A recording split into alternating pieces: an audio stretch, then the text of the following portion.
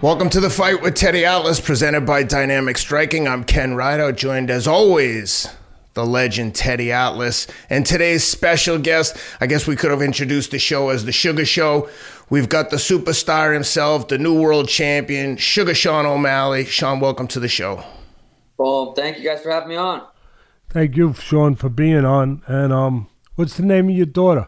We just heard the princess. Yep, her name's Elena. She'll be 3 in November, and she's acting like it lately. So it's been fun though. That's a nice name. Beautiful. Well, enjoy these years. I have 4 grandchildren. They go fast. They do what the older people used to tell us when we were young. Time does go by quickly. They're doing different things every day, and I'm sure that you're witnessing it already. Yep. So it was an electric atmosphere. I was there covering the fight in Boston. Of course, Ken already told you that he was there with his son. But tell me and tell the audience, what that moment felt like. Most of the people were there for you. Congratulations. I don't think I said that yet. Congratulations on that. The win was as electrifying as the crowd was. It matched up. It matched up perfectly. Was it everything? I think this is what fans often think. Was it everything that you envisioned it to be when you won the title? It's a long journey to get to your dreams and to get to the pinnacle of your success in that kind of way. Not that you don't still have more mountains to climb, but right. What did it feel like? Was it everything that you would hope it would be? Maybe that's the best way to ask. Yeah, it's a tricky answer because I don't know if I have the vocabulary for the emotions that I felt or how to express it or explain it. But Boston will forever have a special place in my heart. First time going out there, it was a perfect fight week as far as, everything went smooth, and it was just the arena, even the press conference, leaving the press conference, people banging on the Sprinter van, just crowds of people. Me growing up, not growing up, but more recently watching Conor kind of go through that, I was like, damn, that's what I want. That's legendary. That's what I want. And that was kind of my first time getting that superstar feel, being the main event. And so just the whole event was incredible. And then to go out there and put Aljamain Sterling's lights out in the second round. It's hard to explain. It didn't feel, maybe I'll say I wasn't as emotional as I thought I would have been, but I also, a lot of people, if they win the world title, they're like Sean Strickland this weekend. It's like, I never ever in my life thought I would, be there. For me, it's different. I've known in my mind in a delusional sense that 100%. Not delusional, but go ahead. I'm sorry. I think, when I'm 16, 17 years old and I've never even, been in an MMA fight telling people I'm going to be world champ, there was a little bit of delusion early on in my career, which I think is important for, a little bit of delusion in some people might just call it a dream. Yeah. But it felt good. So I still feel like I do have a lot more work to do and a lot more, a lot more big special fights in my future. And I'm 28 right now, so I still have a good amount of time left. So it was exciting, But it was on to the next right away. Has the time that it's been a few weeks now, has the time that has passed helped you kind of come to terms with it a little more, where you couldn't that night because you just said it perfectly, that your emotions were in all kinds of places they had never been in before? Now with time having passed, do you have a better sense of it? Yeah, I do think the more the weeks have went on, it kind of hits me a little bit more like, whoa, like when I've been called champ for a long time, but now when people call me champ, it's like, it's official. Really I am the champ. So it is a little bit different. It definitely hits me a little bit. I've rewatched the fight, like throwing on the pay-per-view, throwing on the song Superstar, because when you go watch the fight on ESPN, they took out the walkout music And for me, the walkout is as exciting as just being me watching it as the fight itself. So I'll mute the audio. I'll throw on Superstar on my speaker, and I'll watch the walkout. All the boys gather around, and we've watched the fight 2 or 3 times, kind of pretending like we don't know what's going to happen. Yeah. And that's so cool. Fun for me. Yeah, that's cool. The Rolling Stones coming on stage, ladies and gentlemen. There's nothing quite like that.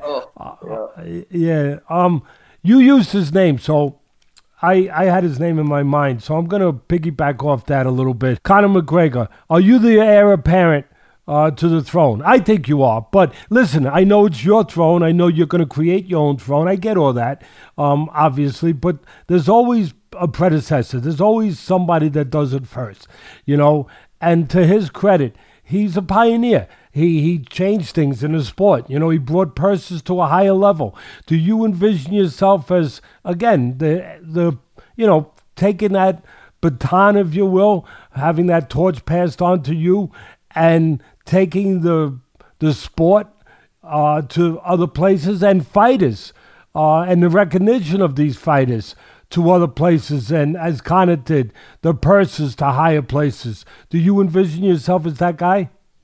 Yeah, 100%. It was, before Conor got into the UFC, I kind of had this vision in my head that I wanted to come in and take over to the next level, because I didn't feel like UFC, at least from when I started watching, ever had someone come in and be that guy. So for me, watching Conor do it, it was legendary. I'm probably the biggest Conor fan in the world. I've watched every interview, every fight. Everything that Conor's ever said, I've watched, I've studied. I'm a massive fan of Conor. So yeah, I definitely, took inspiration from Conor, and he took it to the next level. And I do truly believe I can be the next guy to take it to the next level. The UFC has grown massively in the last 3 years. Once COVID started, I think Dana said they grew about 40%, which is, they damn near doubled since COVID started. And Conor hasn't really fought since then.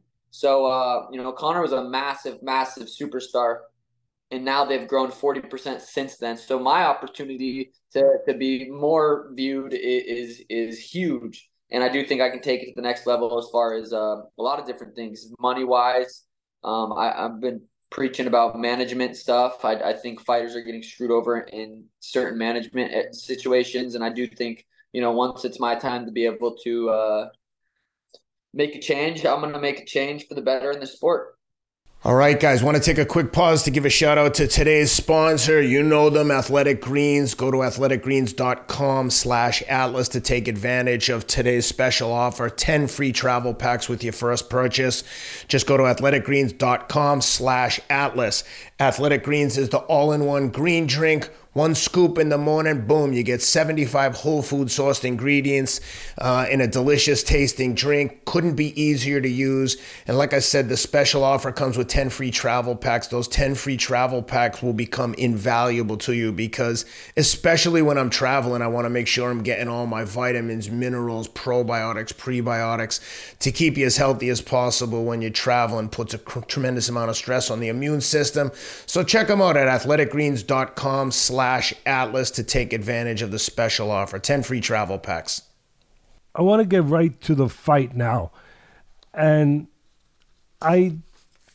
you set up a beautiful, matter of fact, before I even say that, I have to touch on what you just said about being a big Conor McGregor fan and influenced by Conor McGregor. I would almost be, wrong if I didn't ask you, having said that, did he influence? I know your skills did, and I know your temperament did, and your instincts did. I understand that. But did he influence you being more prone to be the great counterpuncher that you are? Because for me, Conor McGregor, he was really, at his period, during that margin of time that he was really special, he was a tremendous, obviously he could punch, but he was a tremendous counterpuncher, and he knew how to set traps. And you are that too. So before I go down the road of the question I was about to ask, did he influence you in that way? As far as saying, wow, when I watch this guy and how beautiful it is that he gets guys to do what he wants them to do. come in, get a little reckless, where he can pull the trap on him. Did he have some influence over that? Um, Maybe a little bit. I don't, maybe not, because I feel like I've been kind of counter punching and doing that similar style before I even just Yeah, naturally as 16, 17-year-old kid that I was never taught how to properly slip to, do these certain movements. I just kind of naturally did them I feel like I'm truly born to be a fighter, and my instincts are there. And I've definitely improved on all of those. And I've picked up little tips and tricks from so many different fighters, Connor being one of them for sure. But as far as counterpunching, I think I was just naturally, I think a lot of people are either counterpunchers or they're not. I feel like what makes me different is I can literally do both at a very high level. I can punch going backwards. I can punch going forward. yeah, Um, true. but yeah, I agree. Connor definitely is one of the nicest counter punchers, and I've definitely taken a little influence from it, but not a ton from that. Well, that'll bring me to this. You just touched on it again. That you, first of all, I think that part of being a counterpuncher or whatever it is attached to your personality. I think that goes hand in hand with you. You know, I use the word electric. Um, you could say different. I I describe certain special fighters. Roy Jones, one of them, where they could do things differently. They could even do things wrong. They could go against the 101 playbook, the manuscript of how to do things, and they could make wrong right. I see you as that guy. I also see you as a guy that, and I said this about, again, special fighters, kind of like Anderson Silva, who to me is one of the greatest of all time in your sport, and Terence Crawford, who just had a spectacular win against Spence, who I think is in a special place. I look at you in that kind of way, and I don't look at too many people that way, where they create their own music. They have a music in their head, and they just create it, and they can make up tunes that up until that point we might not have been familiar with. Kind of like a Jimi Hendrix on the guitar. You know, all of a sudden he hits a different string, and you say, whoa, that's different, you know? Do you see, are you that? I mean, because to me you are. Like, does that make sense to you? That, and I guess the final way it ended would be the way I ended it with Crawford when I interviewed him, was that he makes things up as he does it. You know, where he's got that ability, again, to make his own music, if you will, to make it up right at the moment, to just improvise. I know you train at what you do. I know you work at what you do. I know you drill at what you do. But there is improvisation with the special ones, the ones that have those kind of instincts. Can you talk about that? Can you explain that? Or Yeah, I feel like I know exactly what you're saying, and yeah, I do feel like I am in a different category. It's not like oh, I fight like this, I fight like that. I think my feints, my speed are really next level. I do think I was just naturally gifted with speed, and I think for me, speed's the number one attribute that I would, if I was creating a fighter, I want to be the fastest guy in there. If you can't hit me, low chances of you winning the fight. So yeah, I do think I kind of fit into my own category. And as far as improvising, before every fight I walk out, I have a conversation with myself that I'm going to completely, let go and let my higher self take over. And I'm going to react to the situation. Yeah, we have game plans. Like my game plan this fight was to no low kicks. Aljo, every single time he gets not every time, but a lot of the times he gets a takedown, people are trying to kick his legs and he pushes forward, knocks him off balance. So there was a simple game plan. No leg kicks, box, and teep. That was simple. Don't get taken down. But as far as that, like I'm not thinking. I'm not in there trying to. I'm literally just reacting to whatever happens. I have no remembrance. I have no memory of throwing that punch. I have very little memory of actually being in the octagon because I feel like I completely kind of disassociate and let my higher self take over. I would add one other thing to your attributes besides speed, which obviously stands out. Timing. Your timing is pretty damn good, actually. I wanna go right to the fight. you did something unfolded, and it usually does. For me, watching a fight is like reading a book. There's chapters to it, you know. Sometimes the chapters are kind of quick, but sometimes sometimes the book is longer. There's a story to it, and there was a story taking place from my eyes, where the first round was a non-eventful round, not much going, but there was something going on. You were watching, you were storing data up in your head. And, you know, the cliche would be it was a feel-out round. Okay, you're seeing things. And I thought I saw things, and I wonder if I saw the same things you did, where even though it was non-eventful, he tried to go to your body a couple times, and he overextended a little early in the round. You didn't do nothing. You saw it. I would think you put it in your memory bank, in the computer, if you will, but you didn't act on it. And then something happened that I thought changed really the whole trajectory of the fight. And I believe in fate. I believe in things happen because we put ourselves in position to make them happen. And there's a karma. And at the end of the first round, a non-eventful round, I mean, you probably give it to the referee rather than to you or to Sterling.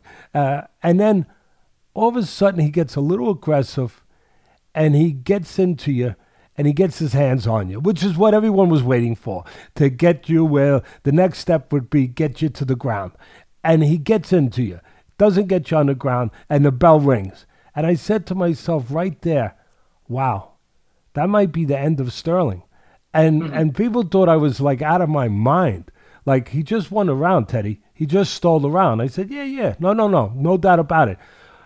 But to me, it was kind of like he might have won a battle, but he just lost a war, because he's going to think he could do more of that. He's going to get more aggressive, and that means that he's going to play into the hands of Sean O'Malley, who is great at counterpunching. You can't counterpunch if somebody doesn't come forward, if somebody doesn't give you something to counter, and he's going to give him something to counter now, and I think it might be his downfall. And then, sure enough, the second round, the bell rings. What does he do? He comes in there, he overextends, he reaches with a left hand to the body, and this time you didn't do nothing.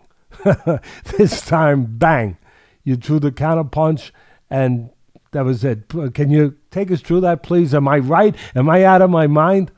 No, I mean, for the first round, yeah, it definitely wasn't everyone on the judges scored him winning the round. For me, I wasn't in there to fight for rounds. I didn't care if he won the first 4 rounds. I literally go into these fights trying to take someone's head off. That's my game plan. So for me to go in there in the first round and not get taken down once and have him in a clinch and not be able to take me down was a huge win for me.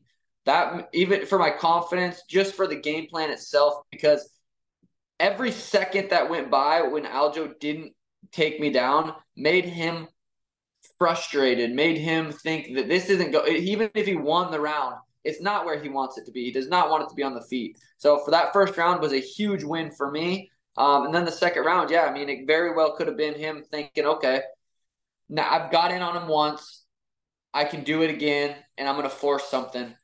Very well could have been that. I feel like it was just, I gave him so much anxiety from me not really doing anything other than feinting at him, moving, circling, him not being able to grab me, that he's gonna say fuck it, and I'm gonna try to hit this dude. And I wasn't there to be hit, and he was. So, but yeah, I mean, it very well could have been. I think only Aljo really knows what he was thinking and feeling. But for me, it was to play that kind of game the whole fight, even if it was a boring fight. I wasn't gonna go in there and make the first mistake. Do you think maybe you gave him a false? I guess maybe this is the way I want to say it. Did you give him a false sense of confidence where he could be more aggressive than he should have been in a way that it turned out to be, reckless, where he could just come in, whether it was to come in to throw a punch to the body or whether it was coming to get, the takedown. But that by not punching, by only feinting, by doing your dance, if you will, for the first round, that maybe he forgot how dangerous you are. Maybe he forgot what he should not do. Yeah. I think thinking back too, like, it really wasn't a bad punch. You look at the UFC this weekend, like how many people made that kind of same punch, that same it wasn't like a bad mistake or a bad overextension. It was just my timing and speed was just on the next level. I think, you know, it really wasn't like a super bad punch or it was just. No, but you created it. You did create it. Yeah. I mean, I'm not, you did your own painting there. You, for me, you were the spider that invited the beetle into the web, Yep. And you gave them another old cliche, give somebody enough rope to hang themselves. You gave them enough space to basically make a mistake and leave a hole. And obviously, you took great advantage of that. The one other thing before I give it to Ken, I guess I want to ask you just something about this weekend that just passed, because you touched on it about the punches that took place. Yeah. For me, when we talk about special talents, it's you now. I think Adesanya is one of those guys. And he obviously just got beat. It was a big upset. Were you as shocked as most people were by what, and I know some of it's got to do with Strickland. Obviously, he had a great fight plan. You got to give him credit. They're using his jab, not getting out of position, not making mistakes, being steady. There's talent in being steady. There's talent in the neon talents, but there's always talent and ability in just being steady and consistent. And he was all of that. But Adesanya didn't seem to be himself with that, creating his own music type style, rhythm, electricity. Did that, when you watched that, were you surprised that Adesanya was not quite what he had been in the past? Yeah. I mean, for me, I was like, Izzy didn't look as quick. He looked a little bit more flat-footed. I know he likes to pull back. He kind of pulls back with his punches and leaves his feet flat, and he gets away with that, a lot of guys. But I think everyone, including myself, was underestimating Sean Strickland's skills and what he brought to the table. He had really, really good pressure, and again, Izzy's such a good counter striker, but Sean really wasn't throwing a ton to be countered. The shots he were throwing were hard and fast and accurate, so it was hard to counter those. He wasn't popping his jab out there too much, just randomly to be countered. Sean had a really, really good game plan, even though he said his game plan was to wrestle.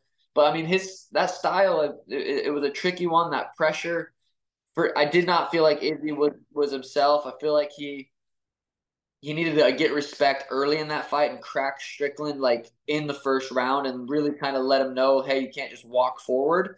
But who knows what was going on with Izzy, if he had if he had something going on mentally or physically, maybe an injury of some sort, or Sean Strickland just showed up, no excuses, and Izzy lost that fight. Yeah. But I'm a huge Izzy fan, and he definitely didn't look like the dancing, having fun Izzy in there, but that's I do want to give credit to Sean Strickland because he looked like a savage. Yeah, me too. I want to give more. And listen, I said I'd give it to Ken, but one other thing, you just touched again on you never know if there's something wrong. You don't know what a person's camp was. You don't know where he is mentally. You don't know where he is physically. You just don't know. I got to ask this question then. Going into this, there was a lot of talk about that you were injured, your ribs, that you couldn't do certain things going into your fight with Sterling, that you had an injury, you couldn't do certain kind of training that you normally would do. Can you talk on that a little bit? I mean, obviously you had such an extraordinary performance. Everybody forgot about that. But for me, fighting is about overcoming. The guys that become champions, they're not only talented, they're resilient, they're determined, they're tough mentally. They find a way to overcome something. And I just want to put out for the audience, because a lot of times when you see these special athletes do something special like you, they don't realize that they may have been compromised. They may have been injured. But you know what? This part takes over. The mental part where they just do it because you have to do it, because you're not going to get another. And that's part of being a champion. And I just see if you could maybe expand on that. Yeah, it's really cool. UFC's having a crazy documentary that's going out in 2024, and so they were following me around, 10, 12 days before the fight, and then after the fight. But yeah, I had 6 weeks before the fight. I'm sparring really, really good grapplers, and I'm sparring really, really strong guys because I'm trying to emulate Aljamain Sterling, the best grappler. So everyone's plan in sparring was to go in, take me down, take my back. That was the game plan for all my sparring partners. I was sparring good grapplers. So my third round, fresh guy. So first round, fresh guy. Second round, fresh guy. Third round, fresh guy comes in.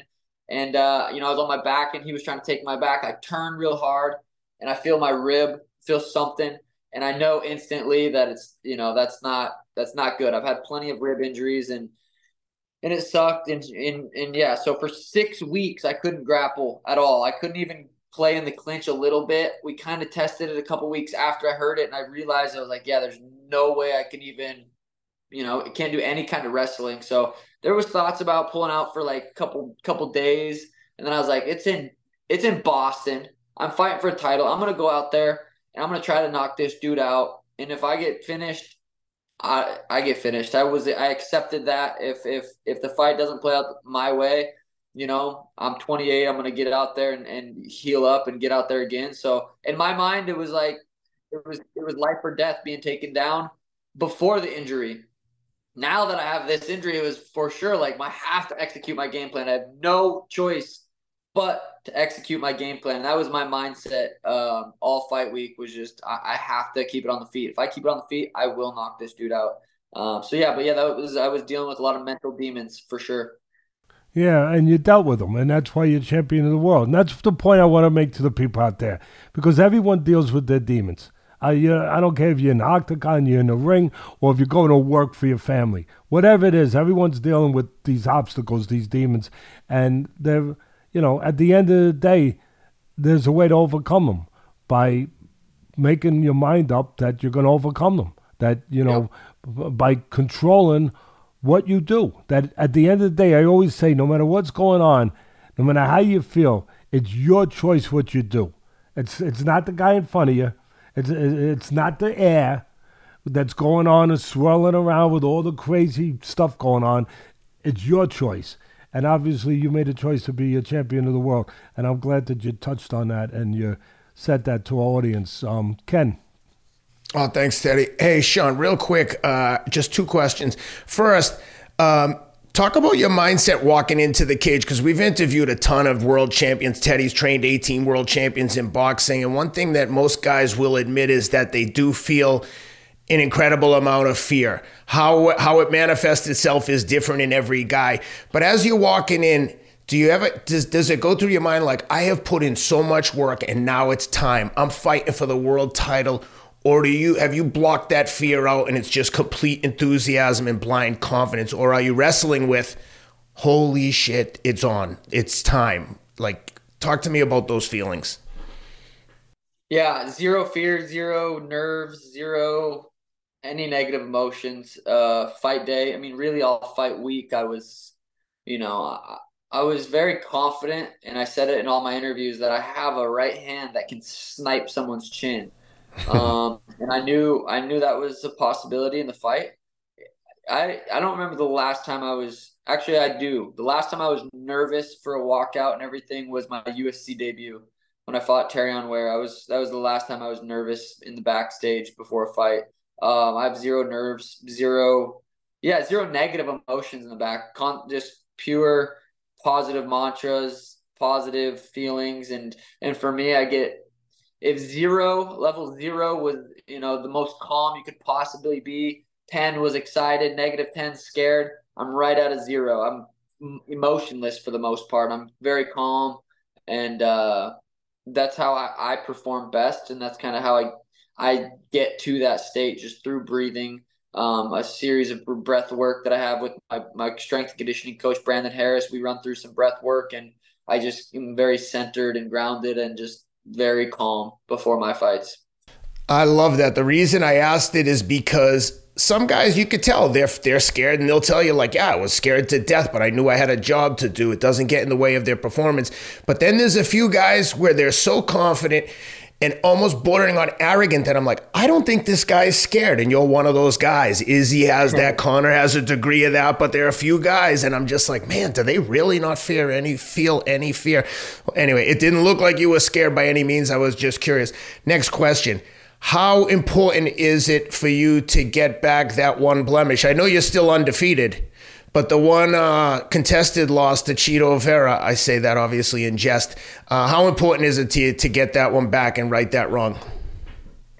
I mean, to be honest, on a personal level, day to day, live my life. That fight has never affected me. The day after the fight, it never affected me. The undefeated part comes from the competitor in me, and I didn't feel like I lost that fight because he was better. But for like getting that fight back on a personal level, it's never bothered me once ever. I've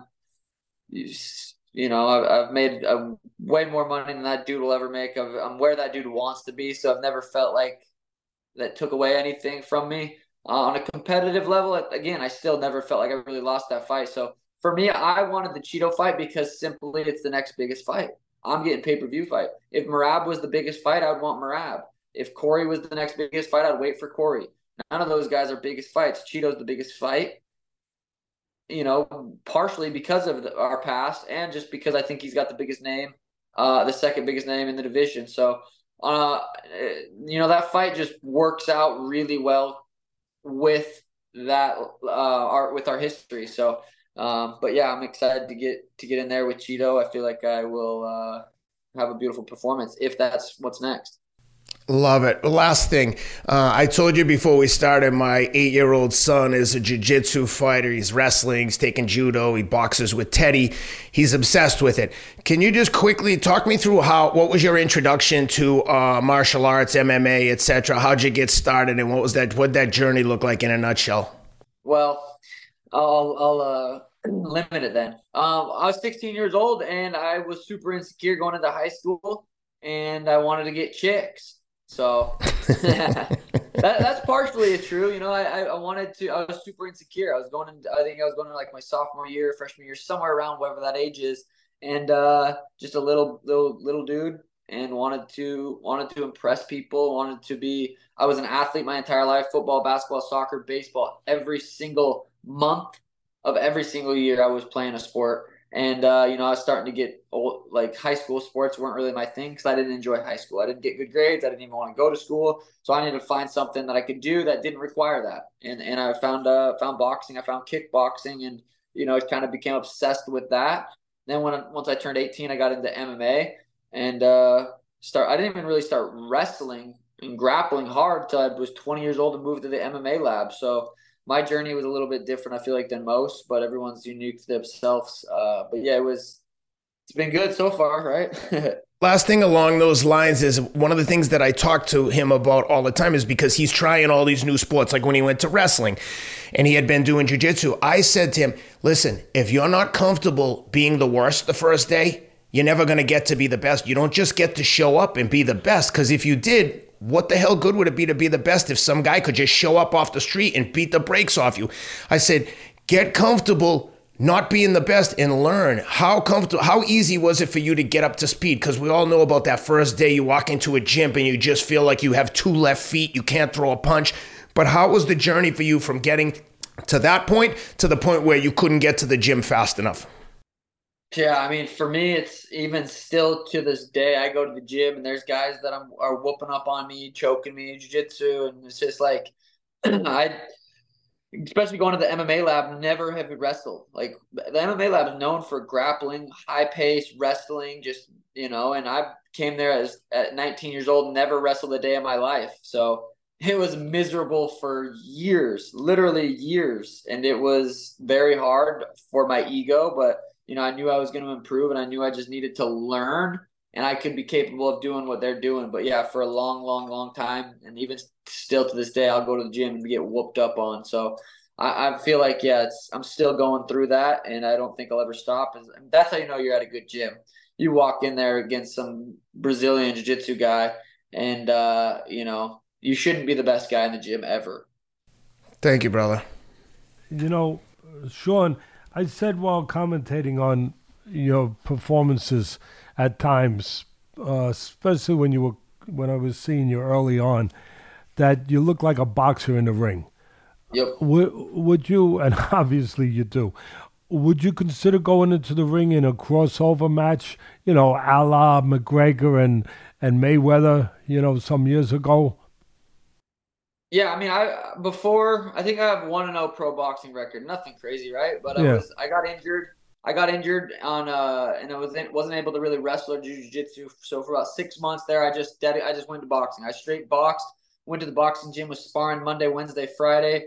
Running, just training boxing, and I loved it. I thought it was a lot of fun, and I knocked the dude out, broke the dude's jaw in the first round with a left hand, and I can box really high level from both stances. I have power in both hands. I have really good eyes. I have good timing. I have good speed. I have good length. I have everything you need to become a good boxer. I haven't dedicated my life to boxing, and if I did, I'd be a world champion boxer. But I still truly believe that I can beat some of these guys, especially guys like Gervonta Davis who are 5'2". And I know that's people don't like the idea. He's like, oh, you're copying Conor and all this stuff. But I mean, I've had a pro boxing fight before Conor and Floyd even, did their boxing match. So I've liked boxing for a long time. I want to, and I will.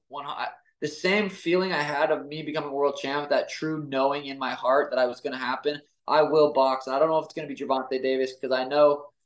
I think they know that maybe, hey, we don't need to do that. What happens if Gervonta loses to me?